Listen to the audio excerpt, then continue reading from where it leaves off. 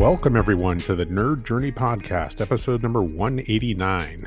We're joining you every week to talk IT career progression and bring you the advice we wish we'd been given earlier in our careers. I'm your host, John White, at VJourneyman on Twitter, joined by my co-host, Nick Cordy, at NetworkNerd_. Hey, Nick, how's it going? Hey, John, I'm doing great. We are both pre-sales technical engineers with backgrounds in IT operations.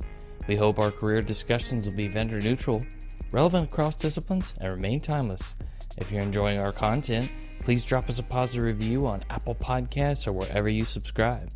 And if you want to get in touch with us, tweet or DM at Nerd Journey. Ultimately, we're just two nerds on a journey. A journey to career enlightenment. So let's take a trip. Awesome, Nick. So this is episode number 189, which is part 3 of our discussion with Joe Hughes. You know, it's a little peek behind the curtain. We are back from VMware Explore 2022, where we were able to meet up in person. And actually, I got to chat with Joe very briefly. Didn't spend enough time talking to him. And I got to talk to several of our past guests, although not enough. And again, not spending enough time with each. A little bit bittersweet for me. But I don't know. Did you have a good experience at VMworld? I did. You said VMworld, by the way. VMware Explore. I'm sorry, I'm so off-brand. But I have to say, man, the energy tank might have been below empty when I got home. Maybe all the sessions, all the meetings. You were doing a lot. It was a lot, yeah. You had 4 sessions, plus customer meetings, plus. Mm-hmm. Yeah. You and I had a session, and I think maybe in a future episode, we'll talk about how we prepared and how it went. Just to get back to Joe, if you haven't listened to parts 1 and 2 of this conversation, episodes 187 and 189, highly encourage you to do it. Really cool conversation, really cool guy. But just as a brief reminder, part 1, we went over Joe's early experience. He worked at a manufacturer, had some experience working with direct family members. That was kind of interesting. Got into retail sales, and then that transitioned into a full-time IT professional. Then kind of the transition between parts 1 and 2 was a role he had where networking and personal contact and, you know, making connections with people was involved. And so as we transitioned to part 2, you know, it was that impact of community involvement. The different, you know, people that he got to meet, some of his thoughts about the generalist specialist divide. That was good to revisit that topic.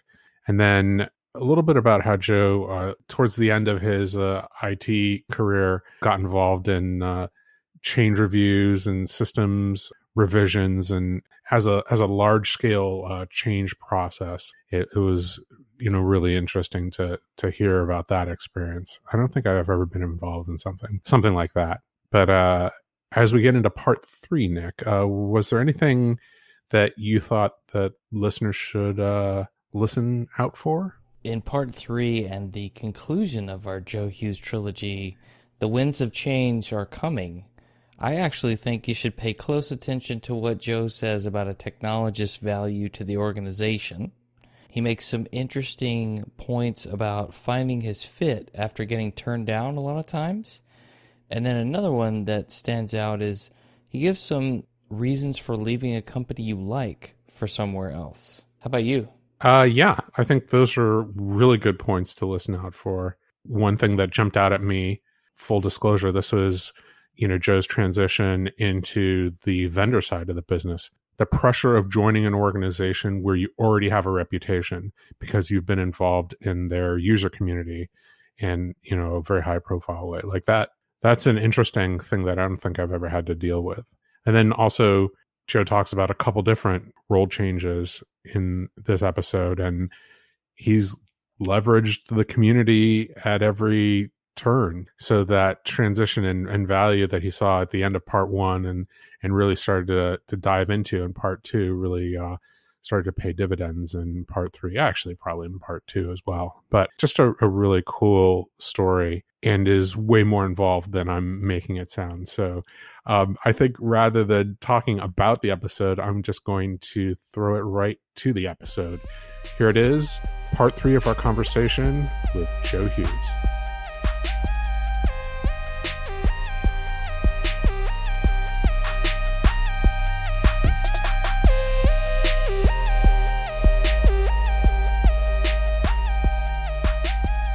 John mentioned this concept of rollback strategy.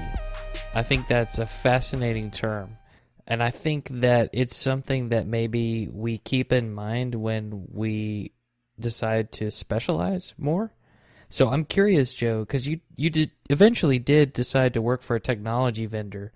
So I'd like to hear a little bit about that story and if you had any rollback strategy in mind as you went through that process. My rollback strategy, honestly, about moving to the vendor side was just I could find another role if I had to. I was at least confident that I was well known enough in the local community where I was geographically located that if something came down to it, I could probably pick up the phone and get another job in a reasonable amount of time. At that point, moving to that vendor role was actually going to be the third role in a row that was basically handed to me because people knew my skill set or because I was known in the community where somebody said, not only does he have the skills, but he will work on essentially any team and he just gets things done. So my rollback plan was just, we're going to give it a shot. But at the same time, if a team lead at a technology company where I was a fairly large evangelist of the technology and of the company itself, he didn't know me. He reached out to somebody else who said, oh, I would love this job, but I don't have the skills for it. Go talk to Joe. Having that hiring manager reach out to me to make the connection request on LinkedIn and then say, I want you for this role. And oh, by the way, we've had like 26 people internally that said, I've got dibs on getting the referral fee for Joe. I was like, well, this is probably going to go okay. That's a good way to come into a company, but then maybe some pressure as well. A little bit. When I was meeting my teammates for the first time, I only knew 2 of them because one of them had been my solutions architect who had sold to my company when I was on the customer side. He was also somebody who had given me a little bit of pressure because I had attended the conference that the company had about 6 months before I came on board. This was all at Veeam. I had gone to VeeamON and I'd done a presentation as a customer of was titled Automate Yourself Out of a Backup Job. That went extremely well. There were 220 plus people that sat in that presentation, and I thought I was in the wrong room when I saw the crowd that was there. But the architect who was leading our advanced deployment and optimization course was the Veeam employee that was the proctor for it. So he had already given me lots of pressure that he expected I should know everything that was in the course because he had covered it for our organization, or he thought I knew the technology well enough that I should just have all of the answers or find them faster than anybody else. And then the other person that was on my team was Tim Smith, who I had just known through the community for years and years. So I had to do technical and culture fit interviews with people on my team that I had never met before. And they were like, okay, tell me why you're such a big deal. And I was like, well, geez, okay. So it was a little bit awkward. Yeah. That is awkward. I imagine. And what kind of role, I should ask the question, like what was the role that you first were joining a vendor for? I actually joined into a vendor to be a pre-sales solutions architect. And we essentially had 2 different roles or two different focuses for the team. We had 3 solutions architects that were regional and that were focused on a specific geo. And we had another team that were national resources essentially, and we were all to be specialists. So I came in as a pre-sales solutions architect for Veeam focused on automation and integration, which was very interesting because I had been turned down at that point for, I think, 6 SE roles and 1 technical partner manager role that I had applied for over the years because they told me I was either too technical or I was too upfront with the account execs that I was talking with about the things I knew about the technology or the difficulties that I'd had in different workarounds for different things when they had presented me with a couple of questions or specifics for customer environments. And they just said, yeah, you're way overboard for an SE and don't have the past sales experience, so you're not a good fit for this. But when then the SA role came around and they said, oh, we need people that do the automation and people who know all of the different workarounds that we've got to do at this scale, now you're a good fit. SE being solution engineer, SA being solution architect, right? Correct. Just so that everybody knows.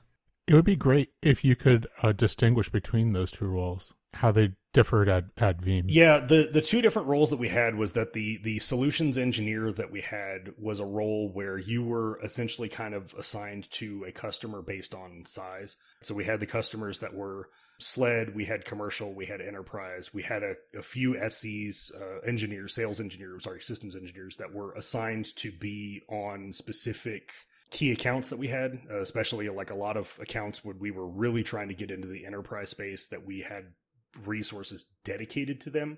But then the solutions architects were the folks that were brought in as we had either large enough architectures or large enough deals that we needed like another level of expertise that was on it, whether that was bringing in the regional SAs as a roll-up or the specialist SAs as there was a need for, Tim Smith would cover, say, Office 365 and other, the emerging technologies, some of the newer stuff that Veeam was doing. We had one solutions architect that was focused on cloud, a few folks that were solutions architects focused on even just larger environments and performance at scale, or me where I was focused on automation and integration. And a lot of times that kind of ended up being an add-on almost as an interim or a handoff to post-sales and getting them to the actual implementation of the product.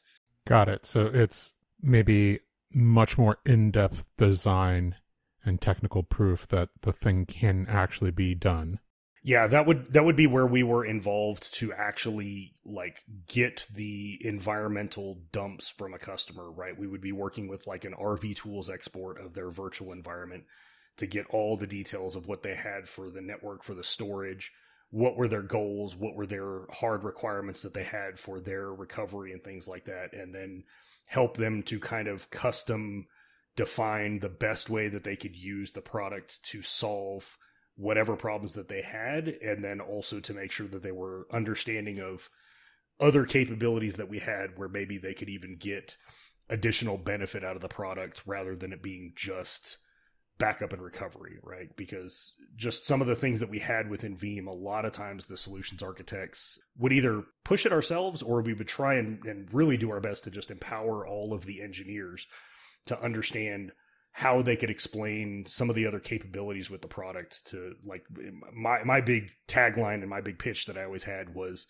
to be able to be doing things like patching against clones or against replica versions of an environment so people could test on production, but not in production. And that was something that was kind of a concept that was lost to a lot of people. And I was just like, you bought the product, you can do this thing, you absolutely should do it because you could probably save yourself some headache, or again, you can practice this enough times that you have de-risked it by figuring this thing out, or at the worst, if you blew it up, you can delete that copy and spin up another one. Some of that is technical leadership. Here are some recommendations that can make your life better. I mean, you already bought the stuff. Let's get the most value out of it that you can. I also like the idea of justifying the purchase by spreading out the the benefits to more than one organization. So there might be like a backup and recovery and disaster recovery part of the organization. But if you can also prove benefit to somebody who's in charge of patching, that's generally not exactly the same. Right. So if you're starting to magnify the benefits and a bunch more people in the organization start saying, hey, we kind of need to do this because I kind of need to be able to do this. And then you start to get some momentum. And you also solve the problem that I had selling backup to my boss, which was, hey, we're on version 3 and version 6 is twice as good, but I can't articulate why. And he didn't fund that project. Well, that's because it was already under software maintenance, right? No? Yeah. Okay, go ahead. Some of it I think is honestly that I hate to put it this way, but it's a skill that's lacking for a lot of us as technologists. We are so focused on the things that we do in our job role. And for a lot of us, because of the way that a lot of organizations run or manage their IT departments, like our personality to the organization and our benefit to the organization is our individual role and how many buttons we click in a day, sort of thing. Whereas I try and always get people to understand that our benefit to the organization is the knowledge that we have, and especially focused on things like automation. It's being able to take the things that you know, the things that you can do, and spread this out to be a capability to everybody else as much as possible, right? Take your skill set and make this a thing that is now just the commonly accessible job function that anybody else can do, and you can start working on higher level things. And especially for a lot of us as technologists that don't focus on the business side or hate dealing with it a lot of times, we're not very good at pitching our ideas or the things that we want or legitimately feel like we need as technologists as to how they are actually still a benefit to the organization, even if they're costing money, right? So if we can do a better job of pitching that or showing that this is going to cost the organization money, but I can take these functions of this tool that exist in the tool, or I can just take all the things that I know that I can put back in place and turn this into, here's a place where I can take this spend on a technology and provide different value back to the organization by just using it maybe in a new and interesting way. I think you're touching on something here where, as technologists working in the trenches, sometimes we don't take time to think about how the organization that we work for makes money. And so we don't think about how it is that our daily work affects whether or not the organization makes money. Or, I mean, there's other, things that we can talk about that people care about too, other than just like increasing revenue. I think there's maybe adding new customers a little bit more effortlessly, or reducing the friction that it takes to do something. I feel like we should all at least be better at being able to define our role in the terms of what it means to the business as either a positive enabler of the business, or even the, yes, I cost this amount of money on paper, but I am an insurance policy against these other things that could go wrong, maybe.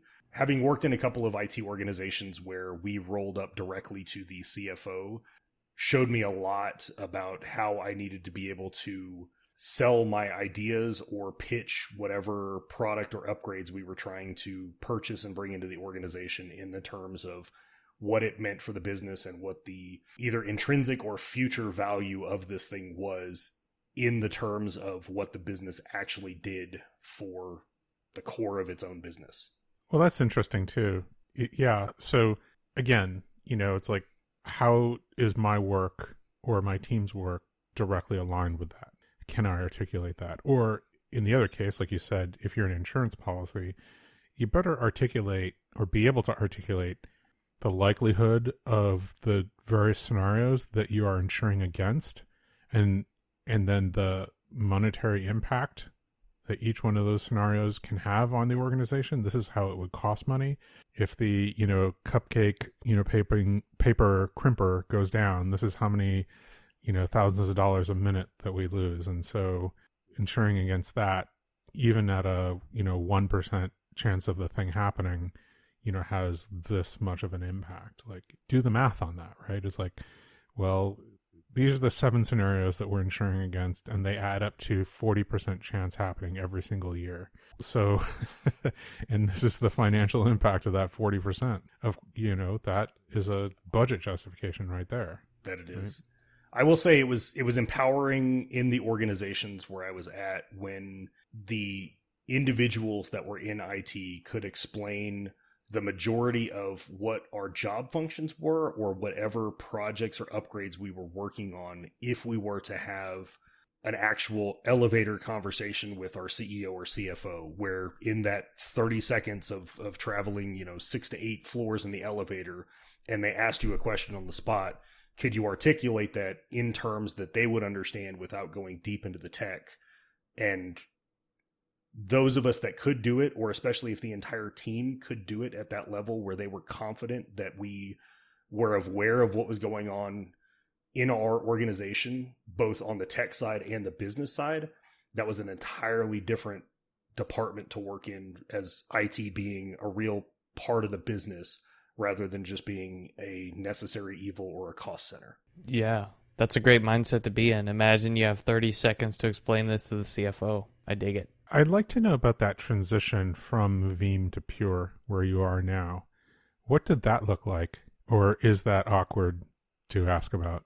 No, it's not at all awkward. I just laugh about this one, honestly, because to be frank, I wasn't even looking to leave Veeam at the time. And now that I know the process was easy, I probably wouldn't question it. But I do look back on it and I was like, wow, moving cross country and switching job roles at the same time, or even interviewing to switch job roles at the same time, was kind of crazy last year. During a pandemic. Yeah, during a pandemic, where I came on board at the company and I went for about 8 months or so before I met my boss. And I think he still only met about a third of our team to this point. People have honestly asked me, especially at the time that I announced that I was getting ready to leave Veeam, and they were like, wow, it's crazy. You're going to take off the green hat, because that was, easily part of my public brand at the time and everything. And, people just couldn't believe that I would even just so easily hang up the green hat and put on the orange hat, right, and switch from Veeam to Pure, because I was such a proponent of Veeam. And, I'm hoping at this point we'll make it to Vanguard next year and we'll be like the eventual Vanguard 5 years after I should have made it. But it's just that I completely stumbled into this thing. I saw someone retweet that someone at Pure was looking to hand over the reins for this FlashStack role. I reached out to him because I thought he was actually leaving the company after about 8 years. And I wanted to know why. I wanted to know what the story was, wanted to know where he was going, because I was like, man, if he would leave Pure Storage, which has been one of the vendors that I thought I would leave Veeam for if the opportunity came up, what else is out there? What am I not aware of, or things like that? And it just ended up being that he was actually wanting to move into a solutions manager role and do more of the director level and relationship management stuff. So he needed somebody who knew the tech, having deployed it in the real world. He'd also been out of the customer space, for at least 8 years that he'd been at Pure. They were looking for somebody who was plugged into the community, both on the VMware community side, just the general V community, and specifically on the Cisco community side. And they were hoping they could find somebody who could occasionally put a few words together and present to others without being totally new to this. So I happened to talk to the right person at the right time, and because it was partially what I was already doing or what I had experience with in the past, it was a great fit, and it was just offered to me, essentially. Like, I still had to go through interviews and such, but I found out at the end of the process they didn't even start interviewing a second person once I was interested in it and started down the path.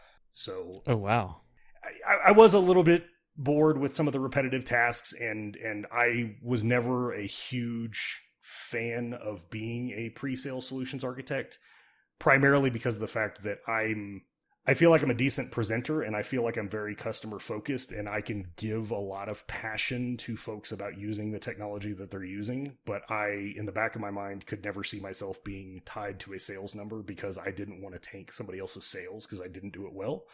So being tied to like the Veeam national number rather than an individual account exec or having a team that I might potentially greatly affect with things like that, it worked out okay. But I wasn't looking for an opportunity. I actually considered taking the counteroffer from Veeam for a rather large sum of money that was there to just have me continue doing the same job and maybe take another opportunity that would come up. But the desire to come to Pure, where I'd already looked at this being a place that I would potentially move to as another vendor in the future, and then the actual opportunity, the job role itself, to do different cool and interesting things and be a little bit more involved in the community, kind of have a little bit of a trajectory where I could move to being a bit more of a tech marketing focused architect. And just the fact that I had so much more runway that I could do things with automation and a lot more in the infrastructure as code space that I was already really wanting to get into. It just ended up being a great fit for me. So I just decided to make the switch. Can you tell me, you mentioned, almost as a throwaway line, one of the companies that I would consider moving for, right? Because you enjoyed, Veeam as a company. And I've, had like a very parallel experience, right? Google Cloud was one of the companies that I would consider, leaving VMware for. But what did that mean to you? Like, there was something about the company or a set of criteria that you had, or there was some process that you went through that made you think, oh, that is a company that would be within the universe of companies that I would consider working for, as opposed to companies that, clearly the implication is that you would not consider working for. Yeah, a lot of that was just me having my own personal rubric for it. And the number one thing for me, especially after having some bad roles in the past, was absolutely about a 60-40 split. The direct hiring manager that I would be working for, and then company culture, right? And how the fit of me and the team that I would be working with and the overall company culture aligned with something that I've at least not heard horrendous things about, right? At least just from the outside view or from talking to the few people that I know at other vendors, what's the best feel that I can get for just the moderate temperature of the way things are there. And then beyond that, it's the technology and seeing if there were individuals that I could pick out inside of an organization where I could even just say from an outside view, it seems like these people really enjoy their job and the company is obviously supporting them to do something that they're passionate about. And especially for what I was already doing at Veeam, both for the job role and all the support that I had to continue doing the things with being a leader for the VMware user group and the PowerShell user group and being active in the community and speaking at other events. I wanted a company that it seemed like was very invested in the community aspect of things and letting individuals kind of do the choose your own adventure for their career path, where the company says, you're still doing good things for us, and by you doing this stuff on the side, it's still going to bring a benefit to the organization overall. So at a couple of vendors that I had talked to where I had been considering moving there before, I had even just asked some of the employees, like, how many of you still do community events? How many of you still present on the side? How many of you are working on side projects or authoring books or any video courses or things like that, to just understand, is it acceptable in the company culture, and was it as supported as well as Veeam was doing it for me? Just knowing that was something that I had as a desire or, I guess career baggage that I was bringing with me to wherever I'd be going. I mean, that's a really good thing to know about yourself. Like, these are the things that I want to do, that I want to keep on doing, and these are the companies that would support me in doing that. So if I see a company where somebody continues to do that, and I can kind of observe from the outside that they support multiple people doing that, and it seems to be part of their company culture, and I can maybe go in and confirm that, to the best of my ability, then if that company were to come calling, that's one of those phone calls that I would take. Did I hear that correctly? Yeah, defining my own priorities, or even just the things that I wasn't necessarily sure that I was going to do. Because, I've been reached out to by a handful of companies to either publish a book or publish some training courses and things like that. I haven't jumped into it just yet, mostly because of the time commitment and me being as committed as I've already been on the community side. I don't have basically an extra 60 hours a week to commit to some of the other things, because I know doing it the first time is going to be a massive undertaking. And I've got to be willing to dedicate myself to that. But even just knowing that might be a consideration that I would have, it became something that was in my list of questions to ask of a potential employer and a potential manager of, would these be things that you would support me in if I was going to decide to do this in the future? That's an important one. Have that list ready and add to it over time mentally, so that the things that are, well, I guess we'll call them intangibles to a certain extent. maybe that's not something that you can quantify from a compensation standpoint, but part of the package of me moving to company XYZ is I can spend 5 hours a week working on this special project, and that's okay. Yeah, one of the pieces of career advice I got from somebody years and years ago, he was a guy who had retired from IBM and actually came to work at the hospital for the majority reason that he wanted to be able to work with his son who was moving into tech. He could have just retired and not done anything, but he also understood he would have been bored out of his mind to not be doing tech, 16 hours a day sort of thing. So he took the role and moved organizations because that was something for him that was a personal desire to be able to work with his son. And he just told me, he said, one of the things I learned from a long career in tech is, he said, in the end, the pay is the same. You like it, you don't like it, you absolutely hate it. You switch from company to company, right? You move up a little bit, you move down, you take a lateral move. Like, really, when you think about it, in the end, the pay is the same on all of it. He was like, it comes down to your happiness, it comes down to your benefits, it comes down to your work-life balance, or whatever it is that you want to do, and if your company's going to let you do that. And he was like, because if not, you can find someone else who's going to do it, and the chances are the pay is the same over there. So, like, think about all the other things that come with it, not just the paycheck. We're both hitting the love +1 button over here. Definitely. I kind of think that that's as close as we're going to get to like a mic drop moment. Like, that's an awesome piece of advice. That's what I think it was. Yeah, we all kind of need to think about it. And it's, another pattern that we've, stumbled into is this, what is it that's important to me? Like, you can't think about it like as you're getting a call for, to get recruited. Like, that is almost too late. You need to think about it now while you're doing your current job. What is it that I wish I could do? What is it that I feel like I'm getting supported in that I didn't know ahead of time that I would be, that is now like pretty critically important to me in anywhere that I go? And, what are the things that I miss maybe about other positions that I had where I had the freedom to do something that I don't have now, where you're kind of listing out those things and saying, here's the things that I can't negotiate on. They are must-haves.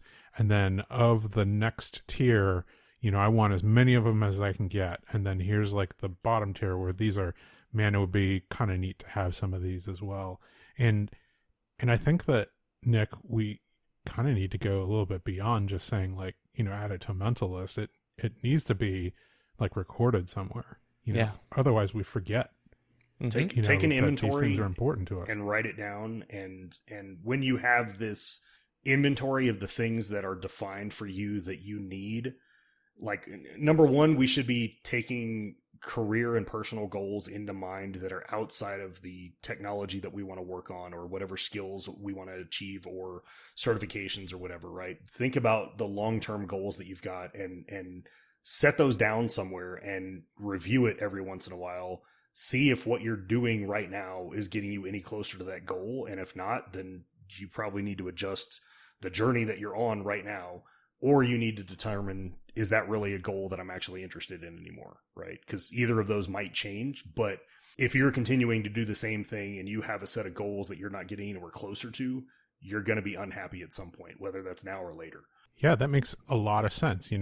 Goals change over time. So it's totally possible, or, it becomes a non-negotiable to a negotiable, right?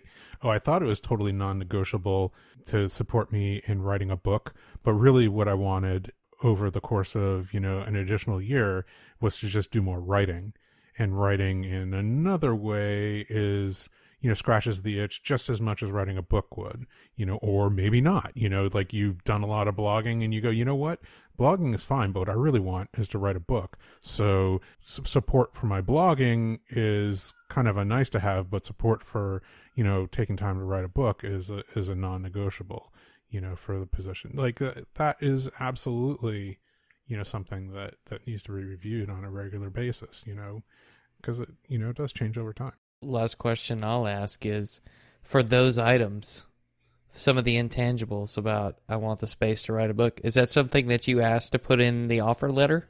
Or is that just kind of you trust the hiring manager that told you yes to make good on it? I trusted the hiring manager as much as I trusted other people inside of the organization, where a lot of the people that were higher up and some people that I knew that had only been on board for, say, a year said, oh, we absolutely have the flexibility to do this. And Pure was at least known for being a very community and a very individual achievement focused company, that they understood that they had their own intangible benefits that they would get from some of these people making a name for themselves in the tech space or becoming proficient bloggers or writers or presenters or things like this. So it was really just one of those, if this is where you want to invest your time, and essentially as long as it's either not affecting your work, or if it's to the point that it's something where we decide this might actually be, you know, something that drives what your future role is, then they were supportive of it. So I didn't have any of this stuff written into the offer letter, mostly because of the fact that these were things that I was presenting also as, these are personal ambitions of mine that may or may not come to fruition. So some of it might overlap, or some of it might be things where I, you know, essentially try and steal a couple of hours of work every week to focus on this. And it was, honestly, it seemed like such a non-issue where they just said, oh yeah, that's cool. And I was like, oh, well, okay, cool. Then, like, I'm glad that I verified, because that makes me happier to know that it is something that seems like it is a complete given. Yeah, absolutely. Like, aspire to whatever it is you want to do, and we'll support you as long as it's, you know, not you doing something completely non-related to the job and deciding to go become a farmer or something, right? Yeah, never know until you ask. Awesome. Joe, thanks so much for your time and coming on, and we'd love to have you back, you know, as you take on additional roles and responsibilities and learn additional lessons. We'd love to invite you back and to hear more of this wisdom. Very cool. Yeah, thanks for having me, y'all. I've been a long time listener, and looking at the roster of folks that y'all have had that are friends of mine or some, you know, community heroes of mine over the years, I'm glad to finally make it onto the roster with you guys. Yeah, we're always looking to add to that roster, so if you want to be a guest and you have some wisdom to share, tweet out to @NerdJourney and let's talk. Let's tell that story. Yeah, always looking for those additional stories.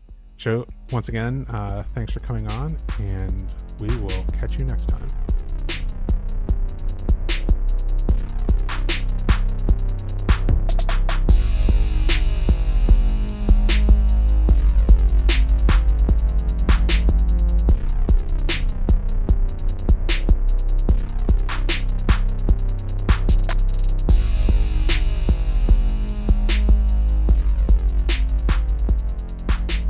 Nick, that was just such an awesome trilogy of conversations with Joe Hughes. And, you know, just to kind of go in chronological order here, the stuff that I heard, especially at the beginning, you know, Joe was who he was, and rather than contorting himself to fit what was maybe what he thought was the ideal candidate for some of the jobs that he was initially applying for, he just stayed true to himself, and the right opportunity that fit his skill set came along.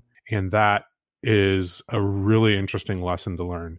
It's one of those things that you can do when you have the luxury of, you know, kind of being happy in the job that you were in, and the ability to be picky about making a next move.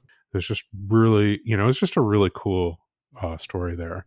It reminded me actually a little bit of the Stephanie Wong story, you know, where she had a background in communications, and I think it was like the social impact of technology, and it fit her eventual developer advocacy role. But, you know, it was just something that emerged over time. It wasn't something that was immediately available coming out of school, you know, initially with that degree. So, you know, you have those skills, you keep your eyes open, and you keep improving yourself, and the right role comes along. Yeah, and for the bingo players out there, that would be episode 177 and 178 with Stephanie Wong. Go back and listen to those. Very good series of episodes. And she was one of the ones who said that luck was when hard work meets opportunity, something like that. Yeah. I feel like that's similar to what Andrew Miller said, you know, keep showing up in the right place and it'll eventually be the right time. Absolutely. Because I certainly didn't mean to imply that, like, hey, you just are who you are, and then the opportunity just kind of floats along and like lands in your lap. Neither Joe nor Stephanie did that. They kept applying for jobs. They kept looking for things, and they kept being true to themselves and, you know, pushing forward the skills that they felt they were bringing unique value along. And it was the roles where those skills were important eventually showed up, or a hiring manager who went, yes, actually, that is the specific, you know, differentiated package of skills that I was looking for to fill this role on this team. So it's just the hard work. It's the continuous self-improvement and the continuous searching as well. Yeah, speaking of hard work, that reminds me of Joe's telling us about reporting up to a CFO in an IT organization and learning to convey things in the right language and pitch a project, right? I have this idea for something I want to do, but it's going to cost money, but it's going to provide this value. And then he goes on to say, if you had 30 seconds with an executive, could you explain what was going on in the IT org in a way they would understand it without being too deep? I like that. I think that's something we should all aspire to, and to speak in the language of people several levels above us. It's something you have to learn how to do. It's articulating business value, right? And it's something that I think you're right. It's maybe not necessarily how we think when we're in the trenches of technology. When you're in the trenches, you're thinking about the thing that's right in front of your face. You're not thinking about the strategy. So if you want to be thought of as somebody who is a strategic thinker, then you have to start thinking strategically and not just, you know, the immediate tactics in front of you. How about this investigating a potential employer through triangulation? Talking to multiple people, looking at what they're putting on social about the company that you would potentially join. What are the kinds of things that they allow and support for someone who already enjoys very much participating in the community? It's important to find out what's really going on, how the team company really works from people you know there, if you have those connections. Yeah, it's a fascinating point, actually. I don't think he explicitly said it, but it made me think afterwards. Like, if you really are serious about working for a specific company, are you serious enough to like do some research? Are you serious enough to join an advocacy program that they have? Are you serious enough to get involved in the community of users and find out how they interact with that community, how they interact with the users of their products, how they interact with their vendors, how they interact with their ecosystem partners? You know, those are the kinds of things that if you know, and that's where you can see green flags and red flags and really have the ability to do what Joe did, which was when an opportunity comes around, you already know what that company actually stands for. You already know how comfortable the employees are because you have employees who are maybe approaching the level of personal friends now. You're just dealing with them in the community all the time. And they're somebody that you can make a phone call to and say, hey, can you recommend me for this job? Or, hey, do you know a little bit more about what that job role does? Or can you put me in touch with somebody who can explain it? Because I'm thinking about applying for it. You know, those are the kinds of things that, you know, that benefit of community involvement that Joe kind of started to see the value in the end of part one of this interview, that really he started exploiting in part two. And like, exploiting is probably not the right word. It's probably, you know, diving into getting value from, but providing value back to the community. Just stunning. Like, his leveraging of the community was something that I thought that people should listen for going into this episode. Is just, in retrospect, you know, listening to it again, just wow, what an amazing job that Joe does. I mean, continues to do. I mean, he made it a point to come find me and say hello. Our, you know, the Pure booth was right next to the Google Cloud booth, and I was so, you know, flummoxed with a 5-month-old daddy brain that it just never even occurred to me to go walk over and say hello. He's such a good guy.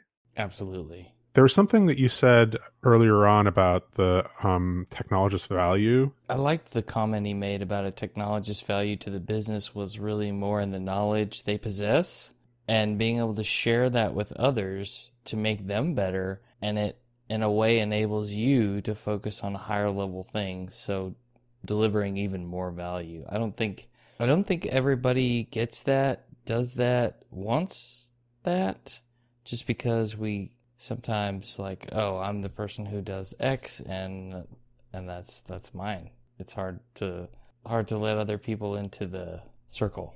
That's very true. It's interesting how some people can have a knowledge hoarding attitude rather than knowledge sharing attitude. Mm-hmm. If they see their knowledge of a specific process as the value to the company, then they don't want to share that because then other people will have that and their value is diluted. As opposed to thinking about it as their value to the company is the ability to discover these processes and hammer them out, polish them up, and then broadcasting them to other people. It's a not so subtle difference. I was about to say subtle difference. It's just not subtle. But it also, can be about company culture, right? If the company has a culture of knowledge hoarding, then that can stimulate that kind of thing. Implicit in that statement from Joe is that he seeks out organizations which involve knowledge sharing rather than knowledge hoarding. And that is an important thing to know about yourself. Mm-hmm. And it's interesting that he was able to kind of at least implicitly articulate that. I think that the last thing that was kind of mind-blowing was his discussion of intangibles over compensation. The story from the former IBMer who said, hey, the money's probably going to be the same kind of, regardless of where you go. You have to measure the intangibles at the organization that you're at versus other organizations to really understand like the best place for you. I thought that was a really cool idea, like just the idea that the intangibles are something that you need to really consider and could be the differentiator. Right. I would say make the intangibles something that you think is part of the compensation package. Yeah, that's a good point. As you look at, okay, what's the total compensation package in terms of benefits, stocks if they have them, salary, 401k contributions, all the things, but also what are the intangibles that I really, really want or need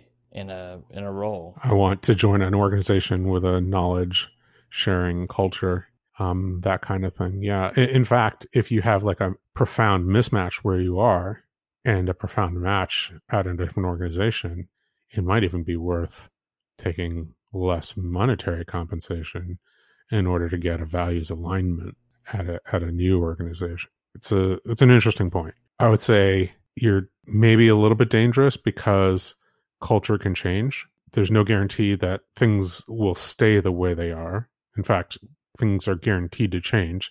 It's just a matter of how, to what degree, and in which direction.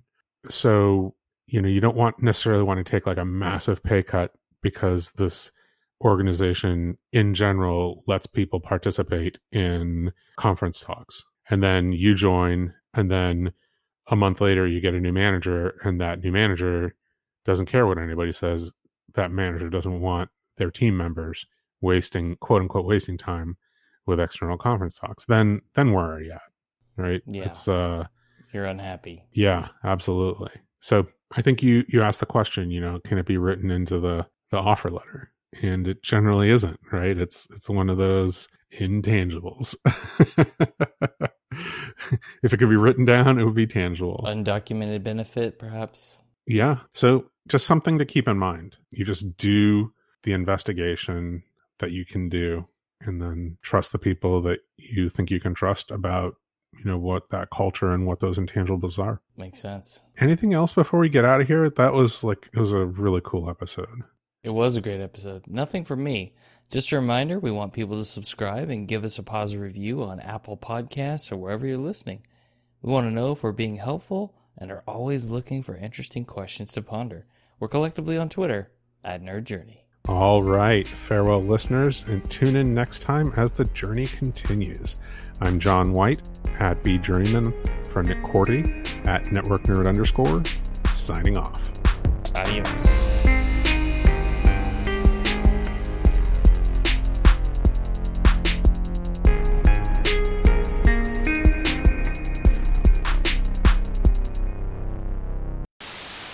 Community as a weapon. Let's just call it Yeah. a weapon for go. Good, right? A weapon for good. A tool for good. I like weapon better. It's Okay. not for violence, but it makes a splash. Right. One of those nonviolent weapons. Yeah, exactly. Oh man. Oh, man.